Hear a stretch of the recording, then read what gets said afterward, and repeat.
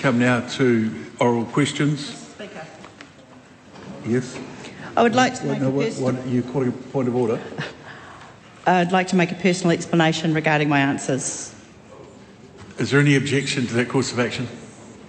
There appears to be none.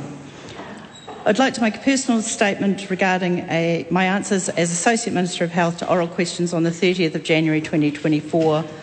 I'm speaking specifically to the questions that asked if I was being truthful when I denied to the media that I had requested advice on freezing tobacco excise tax. On review of my response, I acknowledge that there is confusion arising from my understanding of the differentiation between seeking specific advice and accepting advice being offered. I had no intention of misleading the House, and I apologise for any confusion. Thank you, Mr. Speaker. Point of order. Generally speaking, when a minister is correcting an answer they have given, they state what the incorrect answer was and what the correct answer was. I don't think anyone in this House would be any the wiser as to exactly what it is the minister's just corrected. Well, that's not quite true, because I'm very wise on these things, and right up with it as it happens. And if you think back to the way in which an earlier apology was given in this House for a matter that was potentially a matter of privilege, and we still don't know where this ends up, then you would see that a similar course of action was taken with no objection. Point of order, the Right Honourable Chris Hipkins. I recall the questions asked quite clearly. The minister was repeatedly asked whether she had requested advice, and she repeatedly said no. Is her correction now saying that she did ask for that advice? If so, she should say that. I don't believe that is what has just been said, but I'll obviously have to read it when it comes out in Hansard. What I do know is that I do know what the complaint was, and I do know what the response was. And clearly this is still a matter under consideration. Thank you very much. Can we now go to oral questions? The first in the name of Greg Fleming. E te mangai. My question is to the Minister of Finance. What recent reports has she seen on New Zealand's economic and fiscal response to the COVID-19 pandemic? Mr. Speaker, Honourable Nicola Willis. I've seen a report delivered to the New Zealand Economics Forum by the Secretary to the Treasury, in which she highlighted that effective fiscal stimulus in response to crises should be, quote, temporary, targeted and timely. She goes on to note in the speech that the bigger concern is the trajectory of spending, and that in New Zealand, operating expenditure has continued to exceed revenue on an ongoing basis, stating, quote, this was the case even through a period in which the economy was overheating and unemployment was at generational lows, normally a time when we expect fiscal policy to be at its tightest. Supplementary. What impact has government fiscal policy had on interest rates? Well, Mr. Speaker, the same speech goes on to note that fiscal policy has had an impact on inflation, with the Secretary to the Treasury noting, quote, our assessment is that fiscal policy has contributed to interest rates being higher than otherwise. And of course, Mr. Speaker, that has an impact on every single family with a mortgage, every person with a credit card debt, every small business trying to repay a loan. High interest rates hurt, and what we know is that loose fiscal policy has contributed to them being higher than they might otherwise have been. He pātai tāpiri. Why should New Zealanders be concerned about the structural fiscal deficit facing the government? Well, Mr. Speaker, structural deficits ultimately have a fiscal impact, which means that they shift costs to future generations. They ultimately reduce government's ability to provide public services, and they add considerably to debt servicing costs. This year, the government is forecast to spend $8.8 billion just servicing New Zealand's debt. That sum is more than the government spent combined on secondary schools, police and early childhood education last year. He pātai anō. What action is the government taking to bring spending back under control? Well, Mr Speaker, the Coalition Government has started an ongoing fiscal sustainability program to embed a culture of responsible spending across government. The first step of this program is an initial baseline savings exercise for government agencies, designed to find about $1.5 billion per annum in savings to deliver on our policy commitments and fund critical cost pressures. Mr Speaker, this situation brings to mind a cartoon that the Honourable Grant Robertson once shared with me in question time. I would like to congratulate him on his foresight and wish him all the best for his future. Supplementary, Honourable Barbara Edmonds. Thank you, Mr Speaker. Is it the Minister's assessment that the wage subsidy, the small business cash flow loan scheme and other policies to support businesses during the COVID pandemic is redundant and she wouldn't have supported businesses to hold on to their employees during the pandemic? Well, Mr Speaker, as just outlined in the answers to my previous questions, I concur with the view of the Secretary of the Treasury, which is that targeted and timely responses were warranted during the COVID epidemic. The real challenge that New Zealand is now facing is that the spending never got unwound and continued at very elevated levels without driving the kind of value and services that New Zealanders expect, and while seeing them endure a cost of living crisis in which they had far less money to spend in their take-home pay. Now to question number 2, the owner of Debbie NGAREWA-PACKER. Tēnā koe te pika.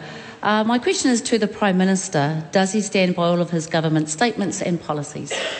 Yes, in the context they were given. Supplementary. What will he do to protect the Takatapui community from increased discrimination as a result of his government's policies, such as their policy to ban transgender athletes from competing in publicly funded sports? That is not our policy. What we want to make sure is that sports balance fairness and inclusion. Supplementary. What solutions will be put in place to address Māori health inequities after his government dismantles the Māori Health Authority?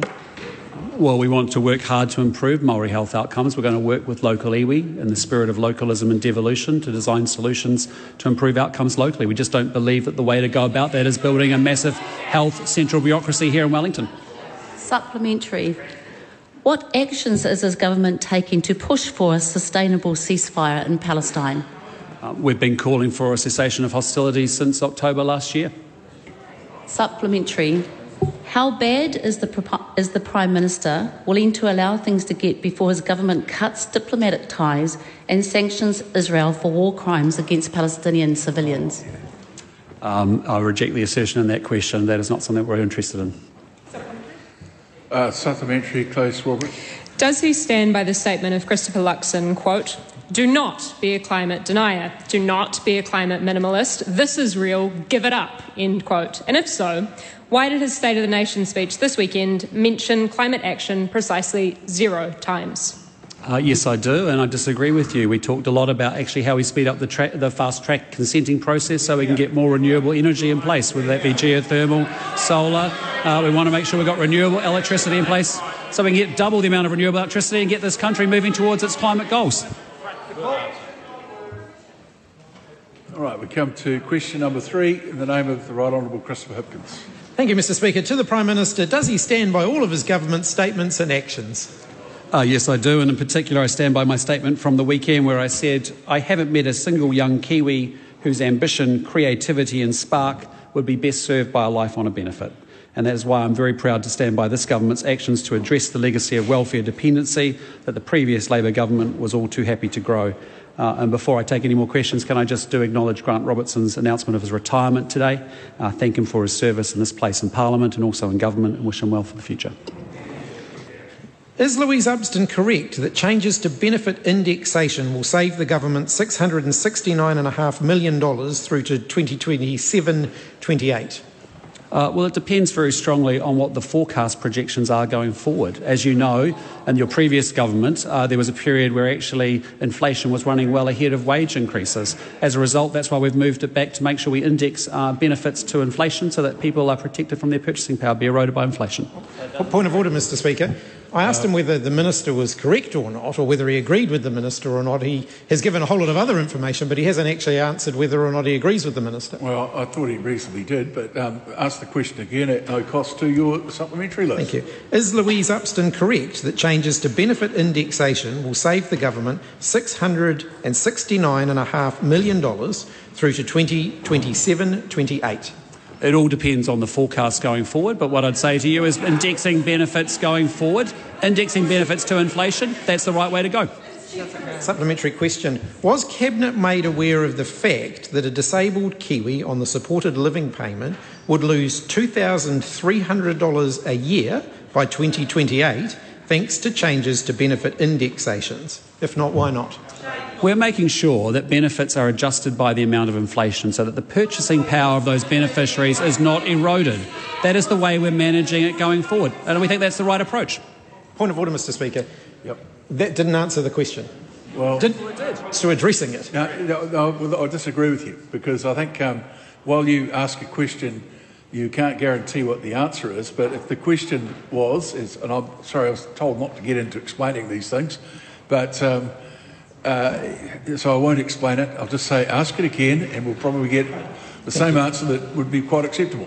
Was Cabinet made aware of the fact that a disabled Kiwi on the supported living payment would lose $2,300 a year by 2028 thanks to changes to benefit indexations? If not, why not?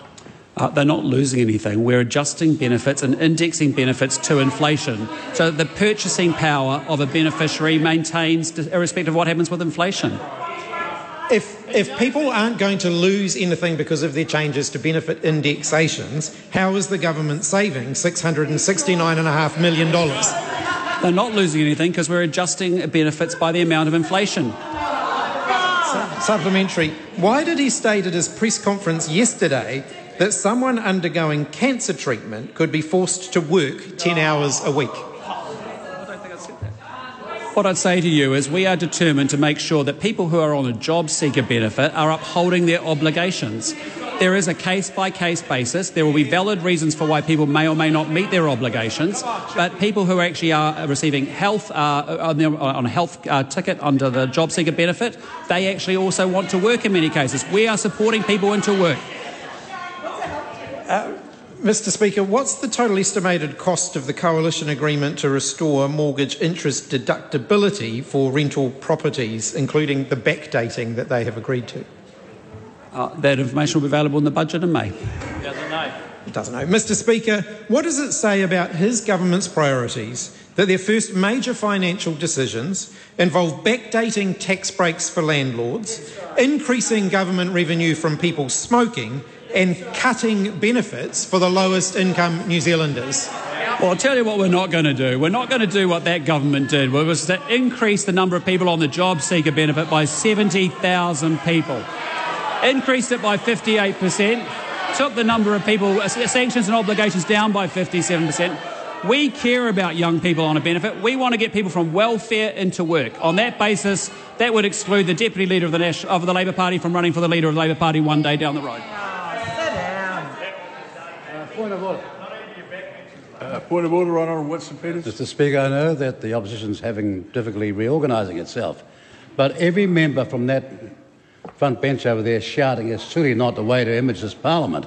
We don't mind an objection, we welcome it, but that sort of screaming, mindless leadership mess is not what Parliament should look like. Well, you might say that, but I was actually also looking over this side because the Prime Minister was speaking and there was a considerable amount of support for what he was saying, loudly coming from that side. So I think it's 1-1. Question number 4, TODD STEPHENSON. Thank you, Mr Speaker. My question is to the Associate Minister of Health, Pharmac, and asks, what benefits, if any, can New Zealanders expect to see from the Misuse of Drugs Pseudoephedrine Amendment Bill? Mr Speaker. New Zealanders can indeed expect great benefits from the legalisation of pseudoephedrine cough and cold treatments. The most obvious is that when people get sick, they will be able to get stuff that works, not what is currently available that many people regard as being little better than a placebo. In addition to that, Mr Speaker, it shows we have a government that when a law doesn't work, we actually get rid of it. It shows we have a government that is prepared to try and make life better and easier for New Zealanders rather than constantly coming up with obstructions and objections. Supplementary? Yep. Why does the government think this law needs to be changed? Mr Speaker, the law was put in place with the intention of stopping gangs supplying methamphetamine. Unfortunately, the law did not succeed, and the evidence for that is that since pseudoephedrine, a cough and cold medicine, has been denied from New Zealanders through an effective ban, the price of P has actually gone down, the availability has gone up, and the volume consumed has gone up.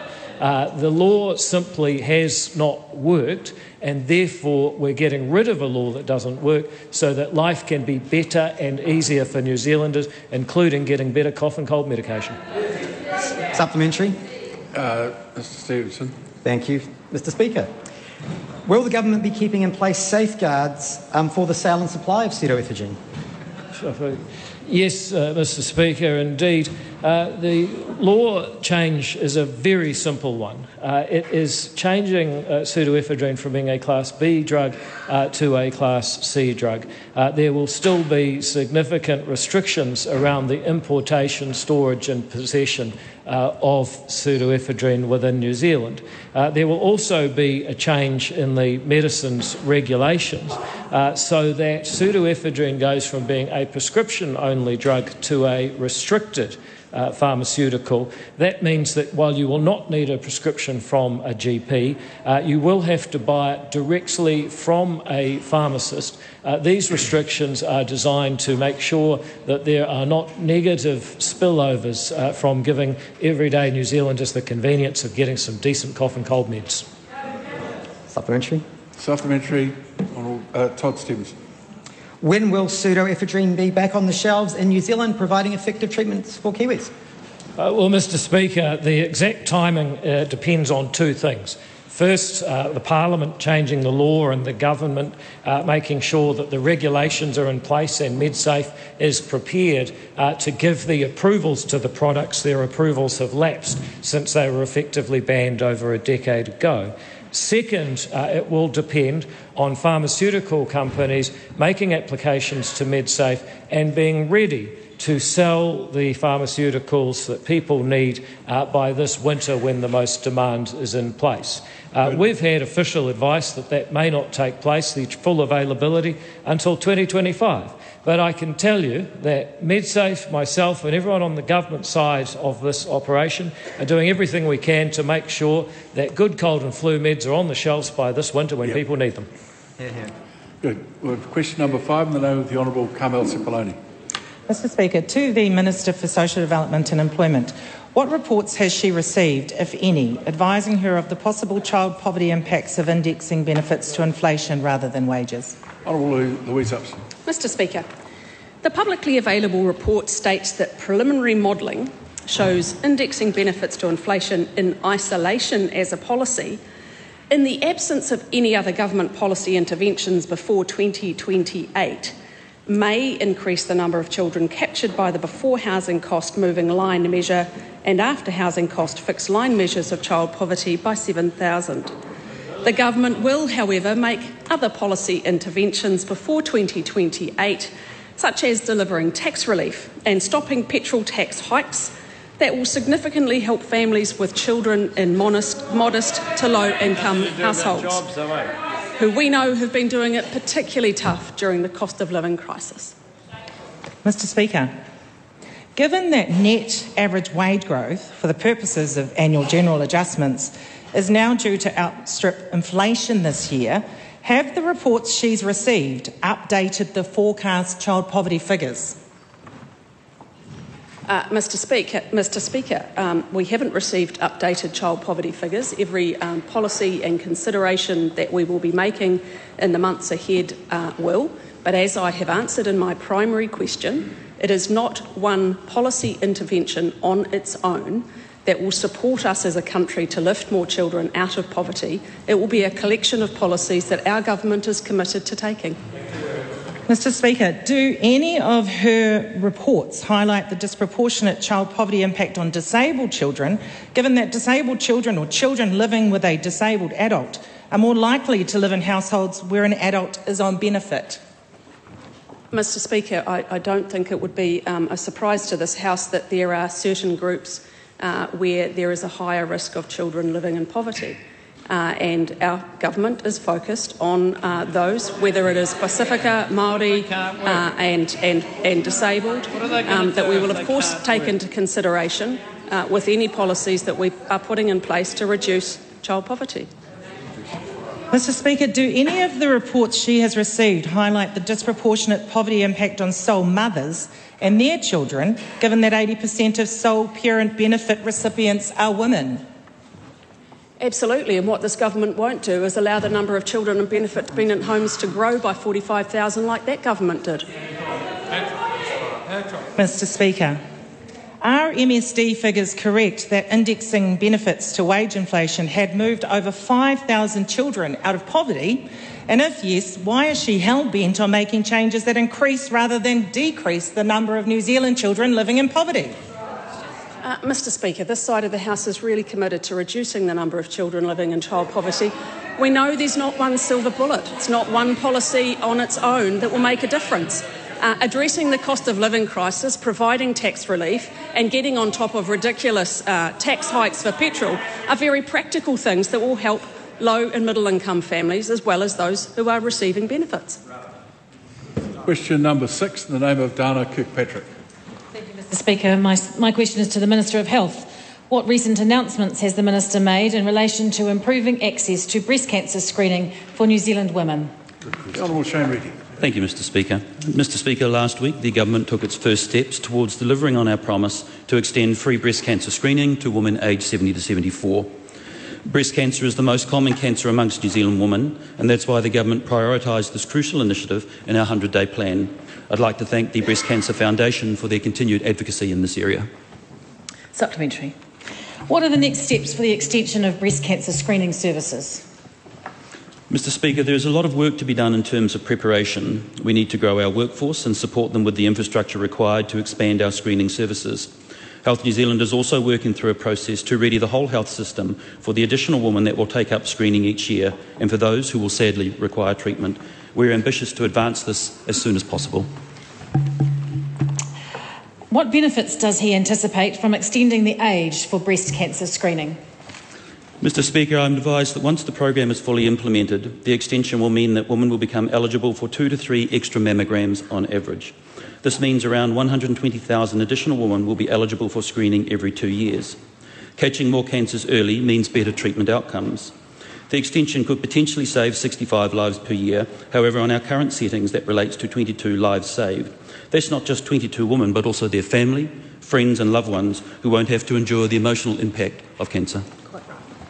Supplementary. What feedback has the Minister received on this announcement?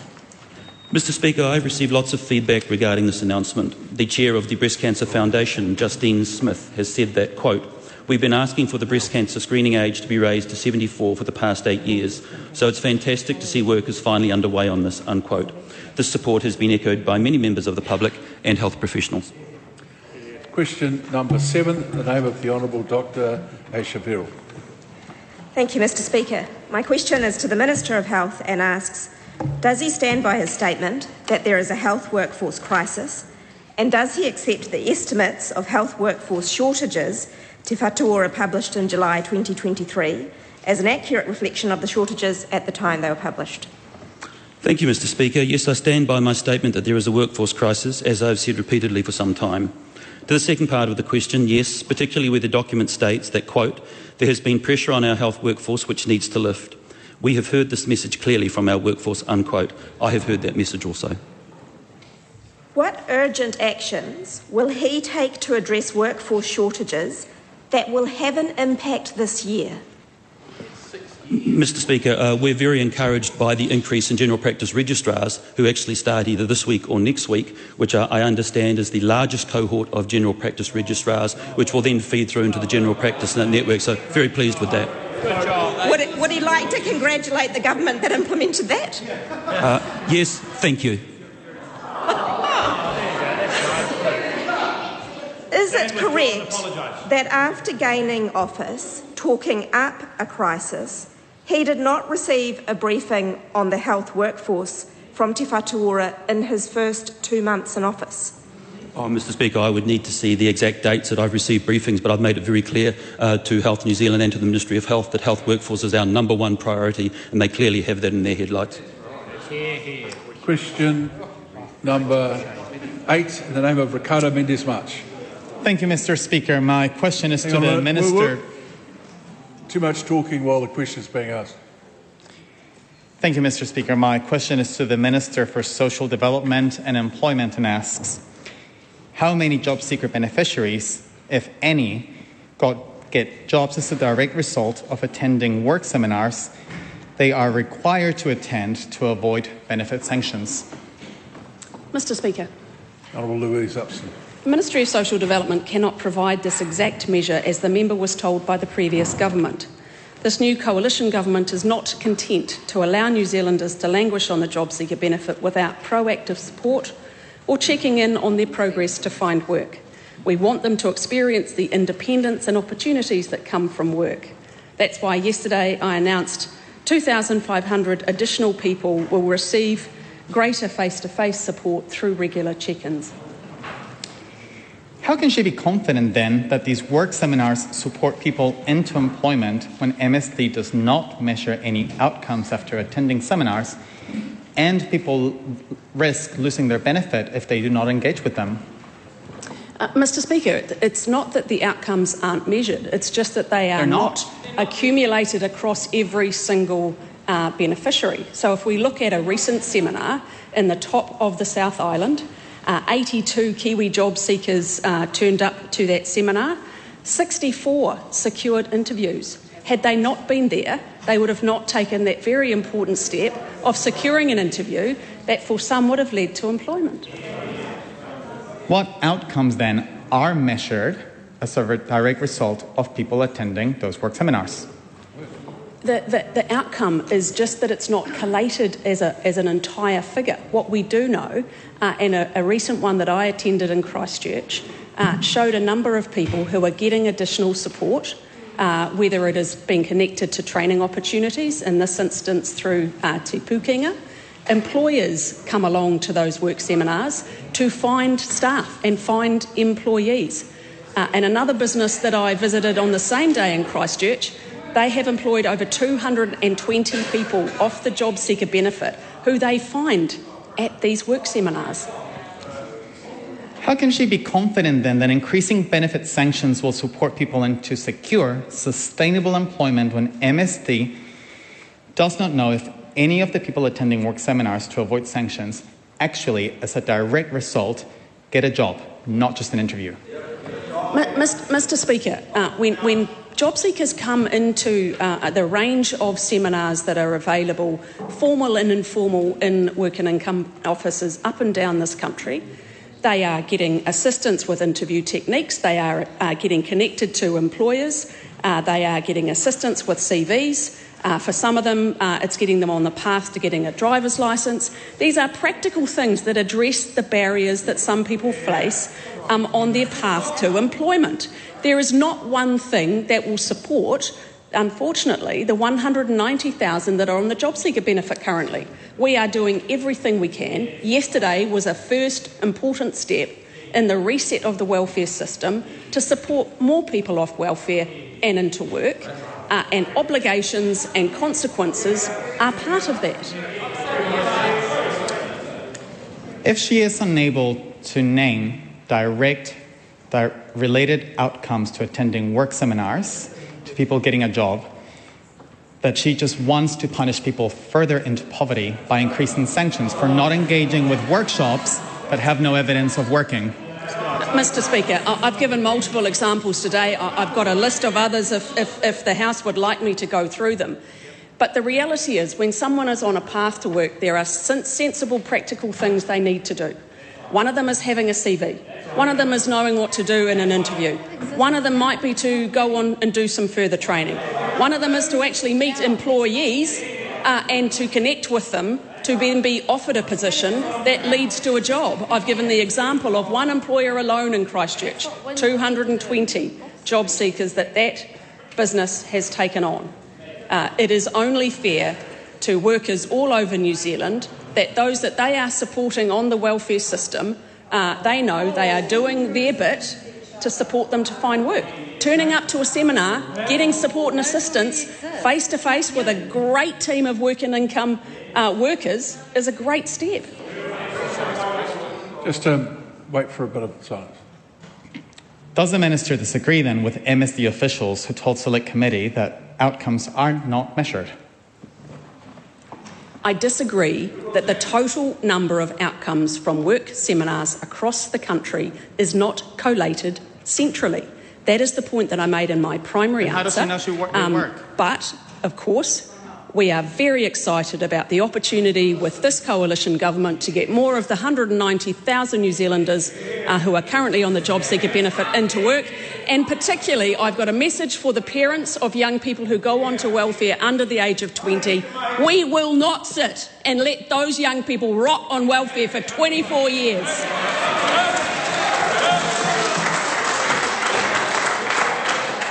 Question number 9. Question number 9 in the name of the Honourable Peeni Henare. Thank you, Mr. Speaker. My question is to the Minister of Health. Is he committed to delivering positive Māori health outcomes? If so, what are those outcomes? Honourable Shane Reedy. Thank you, Mr. Speaker. To the first arm of the question, yes, and to the second arm, I am committed to lifting health outcomes for Māori, and this will be informed by those outcomes identified in Pai 2 and the Whakamaua Action Plan, including outcomes such as diabetes. Thank you. To the Minister, what percentage of uplifts in Māori immunisation rates has the Minister seen following his $50 million announcement on 21 December last year, and what changes does he expect to see in the 12 months to follow? Thank you, Mr. Speaker. Mr. Speaker, the immunisation project that we announced before Christmas simultaneously was with an announcement around the new immunisation information technology program, which will give us much more granular and real-time levels of immunisation rates. As a consequence of that, I've been asked for weekly monitoring of those new rates, and we'll be setting what those objectives will be when we announce our priorities and government policy statement. Thank you. To the Minister, will the Minister meaningfully consider the recommendations following the Waitangi Tribunal's urgent inquiry into the dissolution of Te Whatu Ora, and will he commit to meeting with the claimants? Thank you. Mr. Speaker, those discussions with the Waitangi Tribunal are sub judice, but in a very general sense, I would say that we'll take on board all discussions and all dialogue from all parties. To the Minister, what consultation, if any, has the Minister undertaken with hauora providers, iwi, hapu, community organisations and urban Māori organisations regarding the disestablishment of the Māori Health Authority?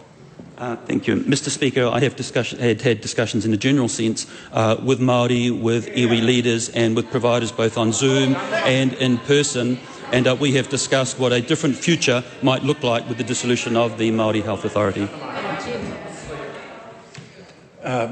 Is this a question or a supplementary? Question, sir. Supplementary? Primary. Okay. Right, good. Question number 10. Joseph Mooney. Thank you, Mr. Speaker. My question is to the Minister for Social Development and Employment. What actions, if any, has she taken to date that aim to reduce welfare dependency in New Zealand? Mr. Speaker, our coalition government is not prepared to accept the welfare system we inherited, where work-ready job seekers were forecast to spend on average 13 years on a benefit, and teenagers could become trapped on welfare for 24 years of their working lives. We have higher aspirations for the prospects of New Zealanders. So last Friday I formalised with the Ministry of Social Development our government's view that all existing obligations and sanctions are applied. If job seekers fail to attend job interviews, complete their pre-employment tasks or don't take available work, consequences should be applied. Yesterday I also announced that from June, new work check-ins will begin for job seekers so that we can better support people to shift into work. Supplementary. Why has the government taken these first steps to reset the welfare system? Mr. Speaker, New Zealanders are better off in work if they can work. Work improves financial independence as well as their social and health outcomes. Unfortunately, the number of people on the job seeker benefit has increased by 70,000 during the past 6 years, while sanctions applied for breaches of work obligations decreased by 35,259. Sanctions are one part of the toolkit in the welfare system. Because people are better off in work, we want to ensure that the welfare system motivates people to move into available jobs. That's right. Supplementary. What is the purpose of the work check-ins the Minister had announced as the first steps of the government's reset of the welfare system? The number of people who have spent longer than 1 year on the jobseeker benefit has increased by 40,000 by September 2017. Vicious cycles, 40,000. Vicious cycles of welfare dependency trap adults and children in hardship and erode New Zealanders' potential. This government wants a more proactive welfare system that ensures people are making good progress to become work ready. The check-ins will provide a way to see if job seekers have been fulfilling their obligations, such as making regular job applications, as well as ensuring they are getting effective support to help them shift into work. Supplementary. Who will be required to attend the work check-ins? Mr Speaker, people who have been on the job seeker benefit for 6 months will be eligible for the proactive work check-ins. The longer people spend on benefits, the harder it is to re-enter the workforce. That's right. We will not stand by and you see New Zealanders' potential go to waste.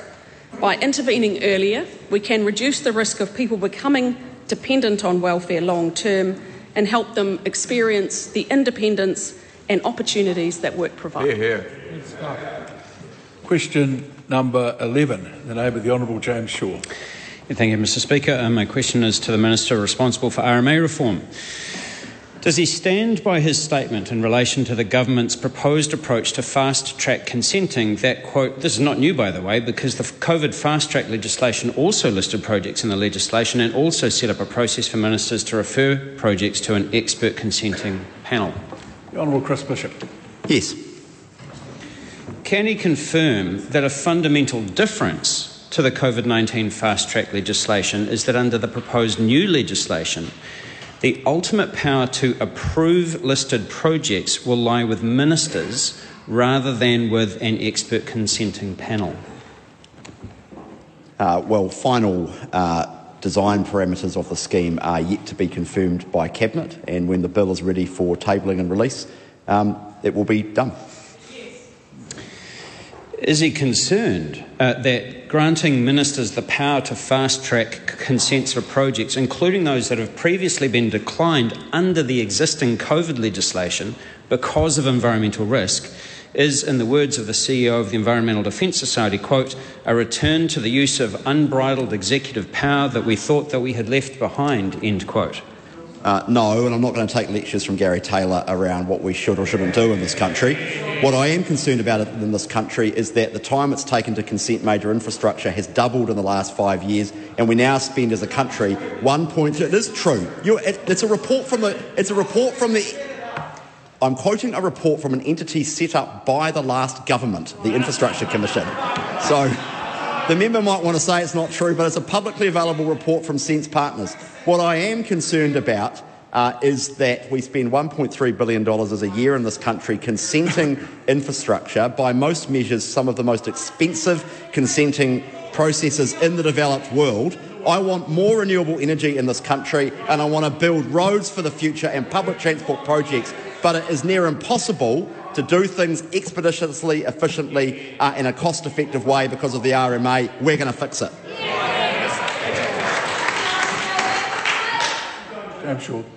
Can he confirm that there are no fewer than 59 projects currently proposed for inclusion in the primary legislation? I think it's actually more than 59, to be honest, because we are looking at a vast array of projects, and the precise list and exactly how those processes work with the process we're setting up will be a decision for Cabinet, and it's not too far away. The Honourable Shane Jones. He doesn't need those crutches now. Thank you, Mr Speaker. To the Minister, can the Minister confirm during that brief period of enlightenment when the earlier bill was passed, there were actual projects in the bill that were consented by Parliament?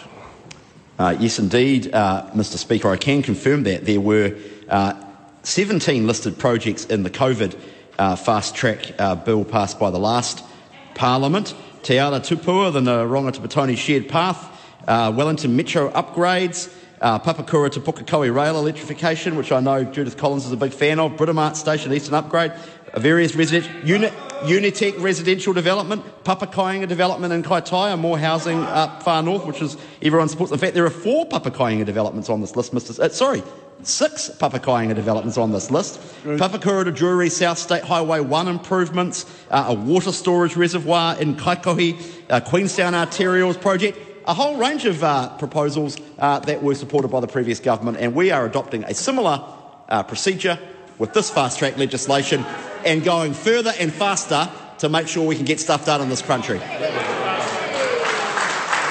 Honourable James Shaw. Will he rule out including the Te Kuha coal mine in the list of projects to be approved in the primary legislation? Well, just decisions as to what projects will be included in the legislation are matters for Cabinet.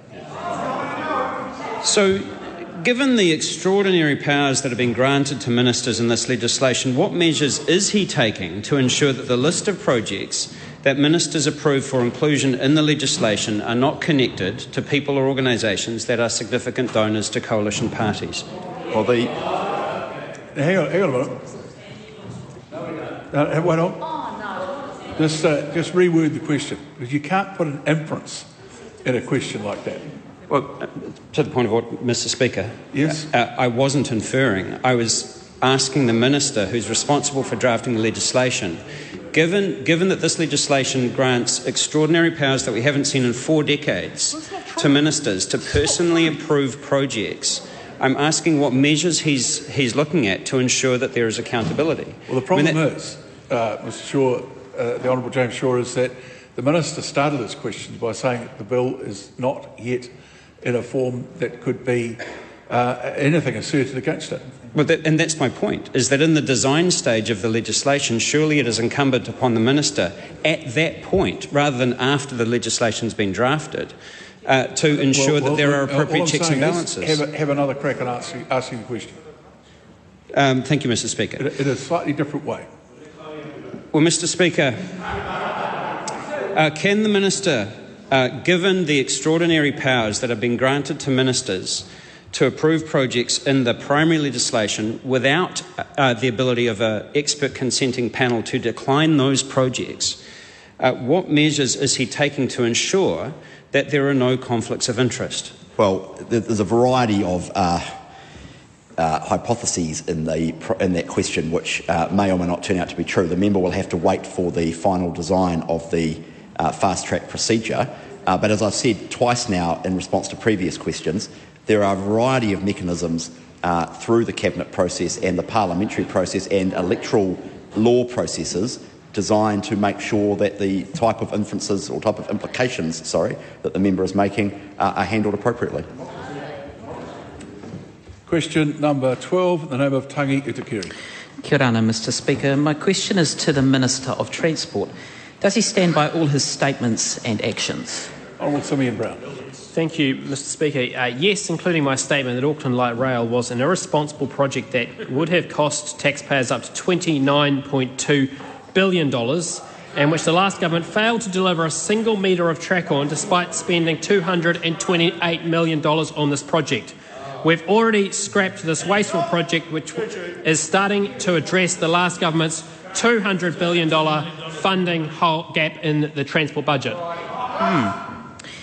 How does he reconcile his statement that he will not tax Aucklanders an additional 11.5 cents per litre on fuel to fund more cycle lanes, red light cameras, speed bumps and lowering speed limits across the city, when Auckland Council information shows that of the total funding available for regional fuel tax projects, safety and active transport initiatives represented just 16% of the regional fuel tax project spending?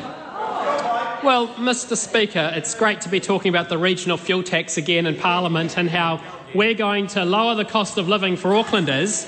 And I make the point to the member, there are a range of categories which we will not be funding, which include bus priority improvements, bus infrastructure, the cycling and the speed bump category, which comes under road safety and active transport, we will be making sure that the remaining funding goes towards the projects which the Mayor and I have discussed, which includes the Eastern Busway, the City Rail Link and local roading improvements. Why does the Minister consider it appropriate to rush through a bill under urgency to cancel the very revenue stream for a number of projects that Aucklanders are relying on, projects that Auckland Council have determined will meet the pressing needs that Auckland faces now and into the future without any commitment to any additional new funding? Well, Mr Speaker, this might sound really, really radical, but we went to the election with a campaign promise. Aucklanders overwhelmingly voted for the coalition government, and we're delivering it. Why won't the Minister give any certainty around what additional government funding he will give to meet the clear shortfall that he has now left to Auckland Council to deliver on the very projects that they need? Well, we've said the other projects are not priorities for this government, but we will ensure the remaining funding, over 2 years' worth of regional fuel tax money, tax from Aucklanders sitting in a bank account, will go towards delivering and completing the Eastern Busway, the City Rail Link trains and stabling, and local roading upgrades. Supplementary question, Shannon Hilbert. Does the Minister accept that Aucklanders saving 11.5 cents per litre means very little to them if they then face significant thousands of dollars in rates increases to fund investment in vital transport and water infrastructure projects? Or is he quite happy to continue to pull the rug out from under Mayor Wayne Brown? Well, Mr Speaker, the Aucklanders, as I said, they overwhelmingly voted for the coalition government. We are delivering on our promises to provide cost of living relief for the motorists of Aucklanders, and I'm not going to be lectured from a government over there which wants to spend opposition wants to spend 11.5 cents per litre on speed bumps. Will he guarantee right here, right now, that all stages of the Eastern Busway and the Glenvar Road, East Coast Road adjustment projects will be completed, and if not, why not? Well, we are allocating the money, the remaining $340 million, plus the money that will be collected between now and the 1st of July to those projects to make sure they are being delivered. Supplementary question, the Honourable Christopher Bishop. Does the Minister agree that it is unusual to see a government, particularly in transport in light of recent history, promise something and then actually deliver it? Well, as I said, Mr. No, thank you. That's point of order. Point of order. Mr Speaker, I seek leave to table a not publicly available table from Auckland Council that shows that the total percentage of safety and active transport initiatives make up 16% of regional fuel tax-enabled project spending. Why is it not publicly available? I'm advised that it is not publicly available. It has been obtained from me. Well, how did you get it? Obtained by Auckland Council. Well, the Minister earlier last week asked Auckland Council to get the information, so I did. Leavers sought. Is there any objection? It appears to be done. That concludes oral questions.